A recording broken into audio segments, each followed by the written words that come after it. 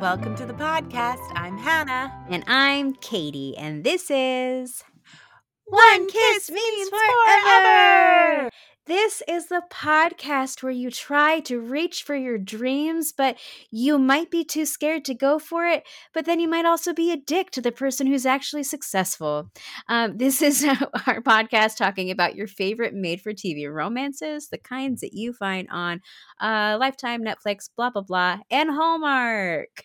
Woohoo! So we are going with our gold standard, reliable standby Hallmark this time. Yes. And we're going to be talking about a movie that originally aired on January 19th, 2019. So lots of ones and nines in that date. Sorry, I'm a weird person sometimes. Literally, I had the same thought, so I appreciate you, and I see you. So we're going to be talking about Winter Love Story. And this is Hallmark's little blurb.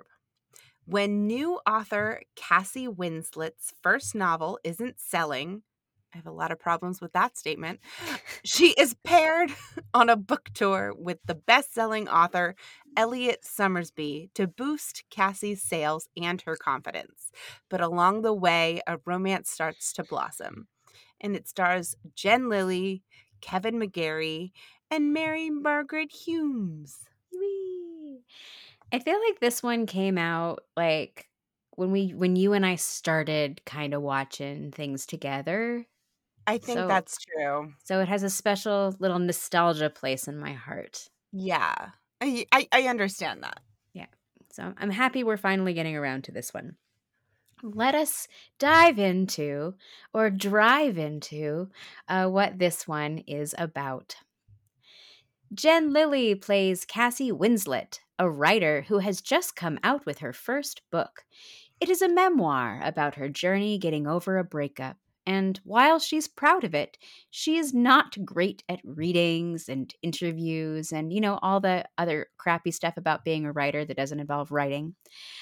So she doesn't want to do any of this promotion stuff for it. On top of that, her mother is a famous author, and she doesn't want to be a Nepo baby and be compared to her mother or get ahead because of the connection. I have so much to say already. Cassie's publisher sets up a book signing in her hometown of Princeton, New Jersey, along with another, more established writer, Elliot Summersby, played by Kevin McGarry. He writes epic fantasy novels. He's working on the series that really gave me Pit Dragon by Jane Yolen vibes, but I'm not sure everybody. Actually, I'm not sure anybody has read those but me. I'm familiar with Jane Yolen, just not that series. Oh, my little 13-year-old dragon romance heart. I love you. But it's sort of like, I don't know, maybe like Aragon is another thing that this kind of fits in with. So Cassie assumes that they are trashy books. But he brings in the crowds because people are obsessed, and his friendly demeanor gets Cassie's mother to start his book, and while not her usual type of story, she becomes engrossed. The next day, Cassie is asked to come to New York to meet with her publishers. They are going to force her on tour with Elliot in order to get her book more publicity. If the book doesn't sell, they're going to have to drop her as an author. Oh no! Cassie is not sure what to do, and Elliot comes all the way to Princeton to convince her to go on the tour with him. He's the one that requested her as a tour companion, after all. Very nice of you, Mr. Elliot. And that night, they agree on a week-long tour to 4 cities, and their banter excites their publicists. So this tour is going to be done driving as Elliot is taking his dog, Bungie. The publicists will fly, but the authors will drive together. This tour is insanity. Their first stop is a TV interview in New York City, which does mean that I guess Elliot had to come down from New York, where he was, to get Cassie in Princeton and then drive back. Mm. I have a lot of problems with the travel logistics of this movie. We'll get there. I can't wait.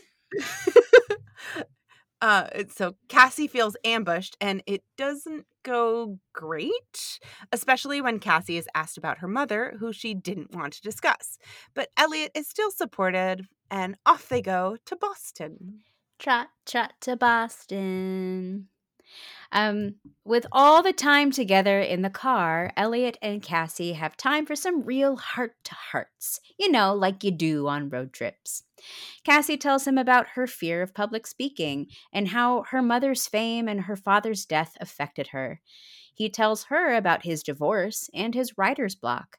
He also lets her know that he's done her the courtesy of reading her book, something that she has not reciprocated, and he loves it. He's read it twice. Far off places, staring sword fights, magic spells. Because of Bungie, they are set up to stay in a little B&B in or around Boston. It certainly doesn't look like Boston to me, so I'm going with around. Boston, Canada. Cassie is given a standard B&B room, but Elliot is given a room like you might expect to see in a castle with a fireplace and a couch, and is probably as large as my whole apartment. Cassie, being a bit of a snob, points this out, and Elliot generously switches with her via rigged coin toss, and she lets him do this. Okay. That night, when she can't sleep, Cassie finally starts reading Elliot's book, or one of them. Though, okay, we'll get to it. Patience, dear listeners. I know. There's so much to get into. So Cassie's first reading does not go great, as she is without any real emotion and basically stops after one sentence. But she also gets her first Times, like we assume New York Times, her first Times review of her book, and it's glowing. So in the car on the way to Albany, Elliot decides to help Cassie out with her public speaking fears. Together, they work on the idea that she's reading in front of people who want her to succeed, not her adversaries. The second reading goes well, even if it's only a few sentences this time. And then they're shuffling off to Buffalo.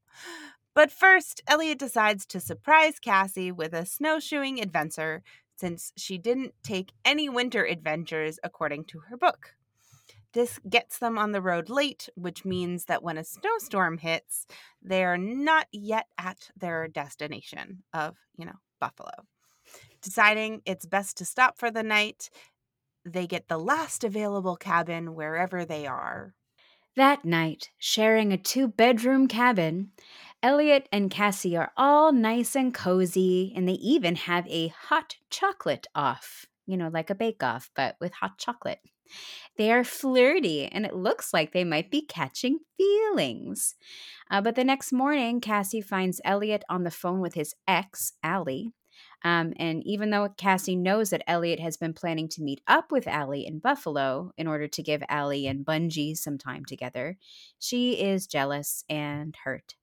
Trying not to show it, they head back out and make it to Buffalo without incident. Thank goodness. The Buffalo stop includes a reading and signing, a radio interview, and a talk at a college. All go very well, especially since Elliot and Cassie can't seem to stop praising each other's books. Even Cassie's publicist is noticing the vibes between the two. Elliot's publicist is a man, so he's not picking up on the signals. They spend one last night hanging out, and then Elliot goes to spend some time with Allie, and Cassie heads home, sure she is never going to hear from him again. Surely the connection was really only over the road trip. He's done with me now. One-sided. So back in Princeton, Cassie's best friend Becca realizes immediately that Cassie has fallen in love with Elliot. But Cassie is sure that Elliot and Allie are getting back together. Cassie is invited by her publicist to an award ceremony that is in honor of Elliot, and decides that that means maybe Elliot does love her back. So she arrives looking beautiful, but ends up leaving mid Elliot's speech when he thanks Allie, assuming that Cassie was wrong about her feelings about Elliot catching feelings, and now he's back with Allie, even though Allie is very clearly not at the award ceremony, but she is. Elliot tries to follow, but is unable to catch her. Reminder, it was an award ceremony to celebrate him, and he has to go run after her. Cassie is depressed, but her mother tells her how brave she is, and finally, Cassie believes her. It even allows her to start writing fiction, something she was shying away from because she wanted to do something different from her mother. She starts work on her second book, a fictional account of her road trip book tour. Write what you know, you know? So Cassie, now comfortable with public speaking, does a redo of her very first book signing in Princeton. Elliot shows up in the crowd. He asks a question, horse and hound style, and pushes to the front of the room, which leads to him giving her the rest of the speech from the awards that she missed because she walked out in a huff, and confessing that he fell in love with her. Since they're now in love, they kiss, and since one kiss means forever, all their future book tours will be longer and more like couples vacations than work. Though, what on earth is Elliot going to write after the last dragon book? Vampires? Zombies? Oh. Okay, so first of all, I'm just going to start with the Hallmark synopsis of this movie. Okay. Her book is not selling because they're not promoting it. Right. Like, there was a line that makes me so mad, is because they're like, okay, your book isn't selling and reviewers don't really want to touch it because it's not doing well. Don't reviewers get advanced copies of this shit so they can, yes, like, they do. you know, like, so what is this? Is backwards. What? Right, the review should be coming out on the day of the book launch. Yeah. Also, I assume somebody had to blurb these books. Right. So that was one. This one major plot point that I cannot get past is the idea that Cassie's Eat, Pray, Love and Elliot's Aragon would have the same readership, and so a tour together would make any logical sense. The only way that I feel like it would make sense is that women in our demographic or younger really do consume fantasy in a very big way, and they would also find interest in this memoir about, you know, and I think the demographic might be similar. I think there are overlaps. Right. But I don't think it's one-to-one by any means. No, and the fact that they're different types of book, different genres, and there's only the two of them, I could maybe understand if there was like 4 or 5 writers all together and there were a panel moving around. But paired, nah. Yeah, no, it does not make any logical sense to me that these two people, like, that they would be even attempting to really get the same audience, because even though I would think that there is an overlap to some extent, I would not think that it's the kind of overlap that people want to think about. And I don't even mean that negatively. I mean, like, in a, like, that's just like a different mood. Yeah. Yeah, no, I hear that. Like, so pairing Pride and Prejudice with a Marvel movie, you know? Yeah, there's a lot of overlap, but not obviously. And also, like, if I'm wanting Pride and Prejudice at that moment, I don't want the Marvel movie at that moment. Yeah. Those are not, they are a bit mutually exclusive in that way. True. So there's that. I would like to talk about the logistics of this movie because it really bothered me. Okay. So to go from Princeton to New York is a couple hours by train or car. Yeah. So there's one day where she goes to New York back. He comes to Princeton, back to New York, and then she goes back to New York, which is an insane. That's 6 hours, or actually more like 8 hours of travel for her and 4 for him. Like Is it really that far? yeah, kind of is. Oh, wow. Like maybe it's an hour and a I half. think I've only gone once, so I can't remember. I mean, But like it's not like distance far really, but with traffic and it's Jersey and getting out of the city, like yeah. absolutely. Um and then for him to come down to pick her up was banana pants to me. Um for them to go back to New York City to have an ambush television interview, like nobody told her about it. Like what the hell was that? And the fact that so what we're referring to is like the person on TV mentions Jen Lilly, Cassie's mother, and she's like kind of like yeah, sure, whatever.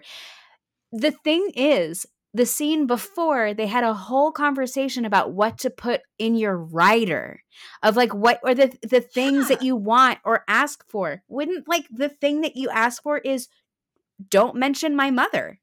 That's a Right, simple ask. right. It should be like my mother's off the table. That's Yeah. pretty. That's a pretty common interview thing to be like, I'm here to discuss this, and that's what you can ask me questions on. You're absolutely right. Like that when you do these things, these are the things I'm here to talk about. Thou shalt not talk about my court date or my illicit love affair. Right, but even so, like, okay, let's pretend that she didn't have any of that. Like, she has a publicist who did not tell her in advance that she was going to be on television, that she was going to be interviewed live, that this woman even knew about her. Like nothing. It's like what is the publicist doing? She's on her phone the whole time, and I'm just convinced that she's playing like Candy Crush or something. I mean, she's texting Becca. We know that. I know, that's cute though. But so that drove me insane. And then they decide to drive from New York to I mean, the route is not as bad as it could have been, because at first I thought they were going to Albany and then Boston, and then I was going to lose my shit. But like they do have like a solid 5 hours of driving in between each leg. Like it's not close. I'm envisioning the little like map, like Emperor's New Groove style, with like the little red triangles denoting like their little route, and then it just drops off the map.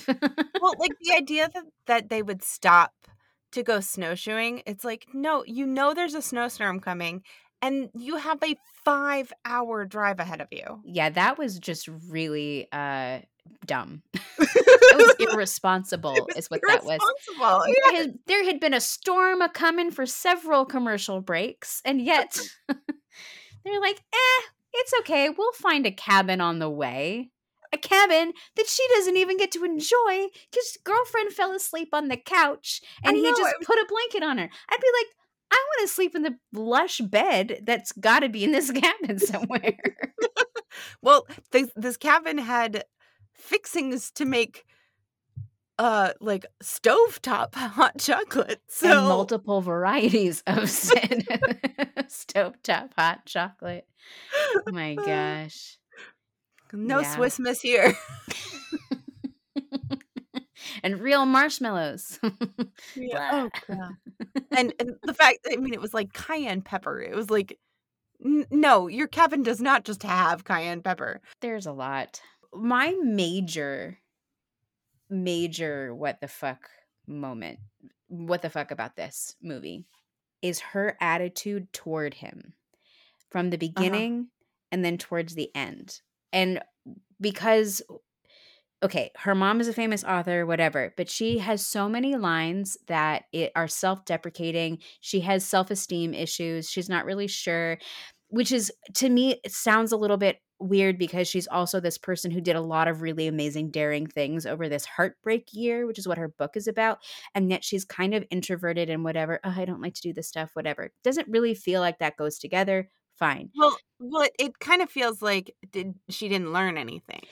Thank you. That is exactly what I'm feeling and didn't connect in my brain. Yeah. Thank you. So within like the same breath, she's like, having imposter syndrome, like talking to her publicist basically about having imposter syndrome, who's gonna do, who's here for my book, whatever. And then Elliot Summersby comes in and she behaves like she is hot shit compared to him. Like, ooh, the dragon rider, meow, meow, meow, meow, who has all of these like fans for him, whatever. And she acts like the freaking Queen of Sheba and has the most unwarranted antagonism I think I've ever really, it pissed me off. Like, A, this is a person who is in your industry. B, he is successful. C, you don't write the same genre, so there's literally no competition. And he is a man, so you must love him. So, like, all of those things. It just made me so mad because, like, it didn't ring true for any character to, in the same breath, say, I don't know if I'm worthy, but I'm better than you. Right. It sucked. Especially when multiple people around her tell her that it's a well-written book. Yeah, including her Princeton professor, professional writer, awarded mother, Right. She's a snob and she's Yeah. shitty. Like, I'm sorry. It's really hard for me to get past her being like, I was given a standard hotel room. And I you, know. the famous writer who is adored by the owner, was given the living room as bedroom thing. And the word she uses, is your room also the size of a postage stamp? I thought Girl, her room was super cute. same. Took the words right out of my mouth. It was a perfectly legitimately sized room. You are a snob. Yeah, and then she lets him switch with her so that she can have the big room all to herself. And she also keeps all the like goodies left for him. Mm-hmm. So he and the dog go into the smaller room. No, I hate the fact that happened. So the dog doesn't have anywhere to like walk around. Like, of all the things, it's like, well, it's nice to give the dog the bigger room so the dog can get some energy out. Absolutely. And there's a line that she says where she goes, the host brought up a lot of food that I obviously was meant for you, more self-deprecating, like backhanded compliment. But she brings out 2 identical plates. So it is obvious that it was meant for both of them and not just him, because he's not going to eat 2 meatloaf dinners. She drives me crazy. I know. Also, does she start with book 2? Okay. She does, because that's the book that they're on the tour about. Yeah. Also, it's book 2. And so they're talking about him like he's already written like the first 5 books, because they say like, oh, you've not read them. It's not like, oh, you didn't read that book. Okay, I remember how big Aragon was when it came out. Whatever. But that's not how they're talking about him.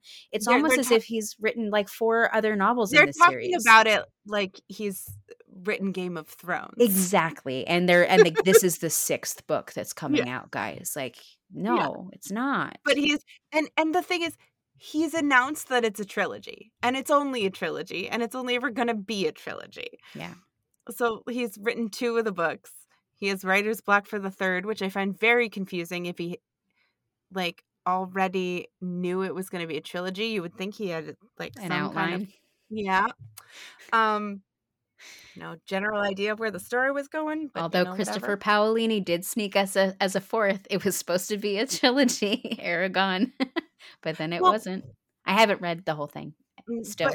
I haven't either, but that means that like he had an outline originally that he ended up changing, I guess, or something. But like, it's not so that's less of a writer's block problem. Fair. It's an editing problem. But just kidding.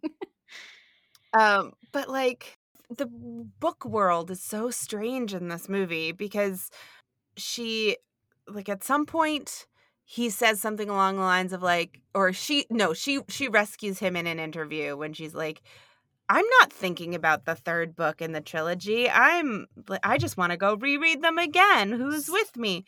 And I was Says like, no one ever. exactly. My note says there's no person in the world who is not thinking about a final book in a trilogy that they love that is not out yet. It's not a thing. Like, No. you maybe you have patience, but you also do want that book. Mm-hmm. I mean, let's talk to all the Game of Thrones fans who are ready to kill George R. R. Martin. I know. Oh, man. So that part's weird. I don't understand what her publicist does because I think her friend Becca runs her website. I don't think her publicist does. I have a note saying I hope she's paying Becca for being such a good assistant, because Becca takes all these pictures. She runs like the fan pages. And technically, Becca is her boss because it's her coffee shop that she's working in. Becca is a small business owner. She's got other shit to deal with. She's amazing. Like, cheers for Becca. But then the other thing is, on her website at the very end, her first chapter of her new book is on the website. Yeah, okay, Hannah, tell me about what is time? How does time work? I don't know. How much time has elapsed since she ran out on the middle of his speech and when he horse and hounds her book signing? Because it sounds like she's had enough time to write this frickin' novel, or some of it anyway. I am going to posit that the entire movie, start to finish, is no more than a month. Oh my gosh. I mean, that would make sense because the way they're talking to each other at the end of the movie, it's like, that last weekend when you walked out on my speech, but I've Right. got a full chapter of a novel I that mean, she did like, she did hunker down and just like maybe. write in her zone, which maybe she got a lot done. Fine. But does she know what's happening in the book? What if this ends up not being the first chapter? Like, I feel like you have to write the whole thing and then have somebody read it and do some editing and rewrites before you have any idea. Like, Obviously, time I doesn't mean, matter. I'm not a writer. I don't write books, but I still think you need to write. Like, the idea that you would put a chapter on your website is just crazy to me. I wish it had occurred to me to ask my former roommate who's in publishing about this movie to watch. She would have to. She'd be like, guys, let me tell you. This is not how this works. All right. So should we get into some hallmarks? Just so. They are forced to work together. Overshadowed by a parent's achievements. A successful person is looked down upon by the unsuccessful person who feels their art is more worthy. Yes, thank you. Yeah, and unwarranted antagonism, which you already said, but it's there. Right. Yeah. Overhearing something negative about oneself that was supposed to be whispered. I love you. Friend says, there is a man, so you must love him, right? I also did a man is cute, so I want you together. Yes, that's fair. Road trip. Doesn't want to be a nepotism baby, but also wants the success of a nepo baby and doesn't want to be in mom's shadow, which we've already talked about, but it should go here. I'm really happy that nepo baby was coined in time for this episode. There's a storm a-coming. Dad is dead and life is hard. This is a winter movie, so we do have some snow angels. You've got a little something right here moment. Sure do. Walking out before you hear the whole story, which happens to be a very public speech in front of everyone. I hate it. Yeah, I have not staying to hear the whole speech, so misses the important part. Yes. We have hot chocolate as well. Oh, yeah, that's true. With marshmallows. And this is the third time I'm going to mention it this episode. We have a horse and hound moment. I called it declaration in public. And in parentheses, I wrote vomit. And that's for me. Speaking of his speech, though, I hate that he says at the end of his speech for her, he brings out his note card that has his speech written and then never looks at it because he's got it memorized. So dumb. I'm sorry. Okay. Pretty Parade. So I do have a coat count. Thank you. I actually didn't write down the number. I just wrote down all the colors. So hold on. So I spotted 6 different coats in this movie. I do believe she only brought 4 of them on the road trip. It wasn't until she entered for her, like, you're back from your part, like, they threw her a surprise party or something, and it wasn't until I saw that coat, I was like, oh crap, how many coats did you bring on this little road trip with her? So I really am glad that you did it. But if you notice in that surprise party, she gets a drink and makes a speech, and never once does she take off that coat. I have a note of that as well. Yay! I said, let her take her coat off before she has to make a toast. I appreciate you. I did have an anti. Cool. I hate the dress she wears to the awards. Really? Yes. And I'll tell you why. Okay. I think the color is too close to her skin tone. And it washes her out. And, like, not that I think she looks naked, because she doesn't look naked, but it's just not, it's wrong. I don't think the cut is bad or anything like that, but it should be a jewel tone and not this, like, tan blush color that it is. That's fair. I think it appeared a little bit more pinky on my screen or whatever, and I think the only reason it might have worked is because of My Pretty Parade, and I love her hair color in this movie. I love the auburn brunette Jen Lilly better than any sort of blonde Jen Lilly. Oh, yeah. It looks a lot better on her. Her hair is a little bit of a monster of its own. Like, sometimes it was so big, I thought it was just going to, like, crawl off of her head, and it was like its own thing. But I say that with love because I don't have any hair. I just like there's her hair is a character in this movie. A lot of hair. That's The true. color is lovely. Yeah. Across the Universe? Not really, unless you count Horse and Hound, but that doesn't really. Yeah. I mean, I just said the stupidest thing ever. I just thought it was funny that Elliot was writing a book about dragons. I love it. Yes. And for those who do not know the reference, that is a reference to Pete's Dragon, the Disney movie. One of Hannah's best Halloween costumes ever. I do have an Elliot the Dragon Halloween costume. It was wonderful. Oh, that's perfect, Hannah. I love it. New and noteworthy? I have a couple. My first is that they are appropriately bundled and dressed for the cold because it is obviously filmed in winter. That would be an awful lot of soap for some of those scenes to recreate. And we don't often see divorced people as well as amicable divorced exes. So yeah, that's true. I had a few as well. I thought the fact that he admits some faults in his previous relationship was noteworthy. And that for a mother-daughter relationship that seems really fraught at the beginning, it actually turns out to be incredibly supportive. That is a good point. In a way that we don't see a lot. Very true. Supporting shout out. I mean, I assume you have the same one I do, because I assume you also said Bungie the dog. Yes, I did. Bungie! Bungie's so great. I love Bungie. She's like a pit mix or something. Running around in the snow was the best Bungie. Yeah. She loves. She had a little bit of a Doug vibe of like, I love you, squirrel.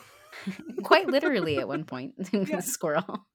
I did like how it was obvious that Bungie was not in the car with them while they were filming. Just the way they cut that.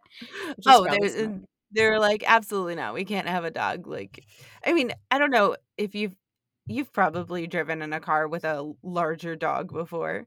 No, all tiny dogs. All tiny dogs? Okay. Well, whenever I drive in a car with a large dog, at some point the dog stands up from the back and like looks over and is like, "What's happening up here? Maybe I'll rest on your shoulder." Yeah, They're I like imagine. they're like just like, "Don't leave me back here by myself. I don't want to do that." Like That sounds like it tracks for sure. I did also want to do a side supporting shout out to Julian, Elliot's publicist, because just for that moment that he's so clueless, where it's obvious that Elliot and Cassie want to spend time together, and Cassie's publicist is dragging Julian away, and he's like, "Well, just tell us where you are later." And she's like, "Nope, Julian." He's like, "Let me know where you are. Pin your location." that was I enjoyed him. He was funny. Though again, another person. I'm not sure what he did. Maybe I should be a publicist in publishing.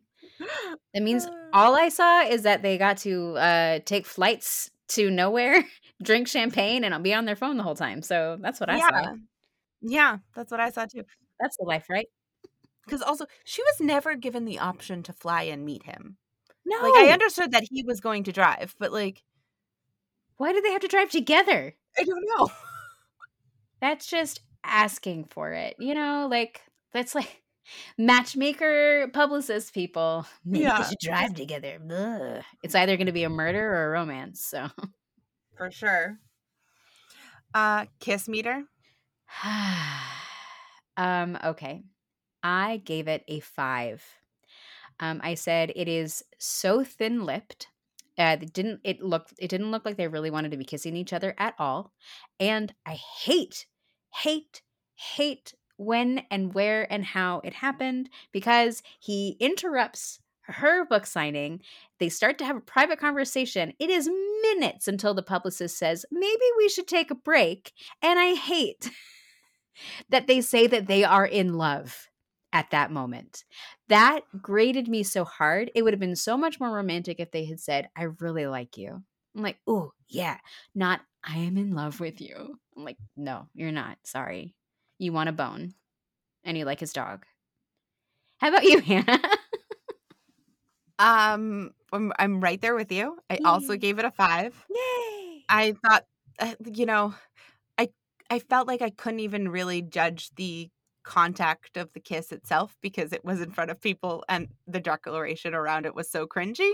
Yes. And I found myself hiding from my own television on their behalf. Yes. I was like, no, I don't reaction. like this. Complete agreement. So, Hannah, would you watch this movie? So when I first watched this movie, like when it aired, I thought it was super cute. I remember thinking it was super cute. But this time watching it, I think Cassie sucks. I don't like her at all. I don't know why he fell in love with her. I get why you would fall in love with Elliot. Mm-hmm. He's cute. He's sweet. He's a good guy. But like, she was so off-putting to me that I was like, no. I just don't. I like actually got like upset about it to a degree. I think that you're completely valid in being upset about it. And it's funny because on one end, I'm sure that it's not because of Jen Lilly. I think it's like written that way. But I also am not sure it's not Jen Lilly in some ways. Mm-hmm. Because I mean, while she serves her purpose and I think she's a fine actor, I feel like, similar to how we've discussed like other people on this podcast, had she been a little bit more nuanced, except for one scene that I thought she really killed, that was really good. I just don't. I feel like I would have really bought into more of her, of the push pull of the fake confidence versus self deprecation. Like I feel like in different hands it could have been great. I really did love the scene between her and Becca where she comes back and Becca knows that she fell in love with him.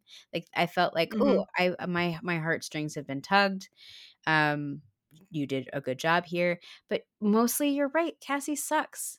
And I thought it was cute too when I first watched it. I'm like a road trip movie, and they're writers. And I felt inspired to write after this. And I haven't felt inspired to write since this movie came out, when I almost was graduating, going back to school, whatever. The fact of the matter is, I hated it. I didn't hate it, and I'd probably watch it again. There are worse Hallmark movies out there. There's a lot worse movies out there, but there were parts that were boring. I mean, I really do like when they talk about real life stuff in these movies, but I think that they almost talked about real life stuff a little too long. Yeah. Oh, I completely understand what you mean by that. Yeah. This is not in the avoid category, but I can't in good conscience be like, watch it if you want to, even. Like, I just don't like her. Isn't it funny how much we've all changed since January 2019? Yeah. Yeah, that's true. What an evolution we've all had on so many different levels. 4 years is a long time. Yes. And 4 of these specific years. Yeah, right. Well, so that's the winter love story for you. Watch it or don't. It's up to you. But have your hot chocolate and wine handy. Yeah. Or spike that hot chocolate, Yeah. something. But thank you for coming on this road trip journey with us. As always, follow us on Instagram, Twitter, Facebook. 1 kiss means forever, where the 1 and the 4 are numerals. We try our best to live tweet premieres, no promises, but we do our best. And if you want to share your map of the Northeast Corridor to see where they have traveled in this movie, share that map with us over email at onekissmeansforever@gmail.com, and that's all spelled out like it is on our logo. And make sure that you rate and review us on your podcatcher of choice. And thank you to Flint Pastures for our intro-outro music. His stuff's on Apple Music, Spotify, and SoundCloud. And we'll see you next time. See you next time.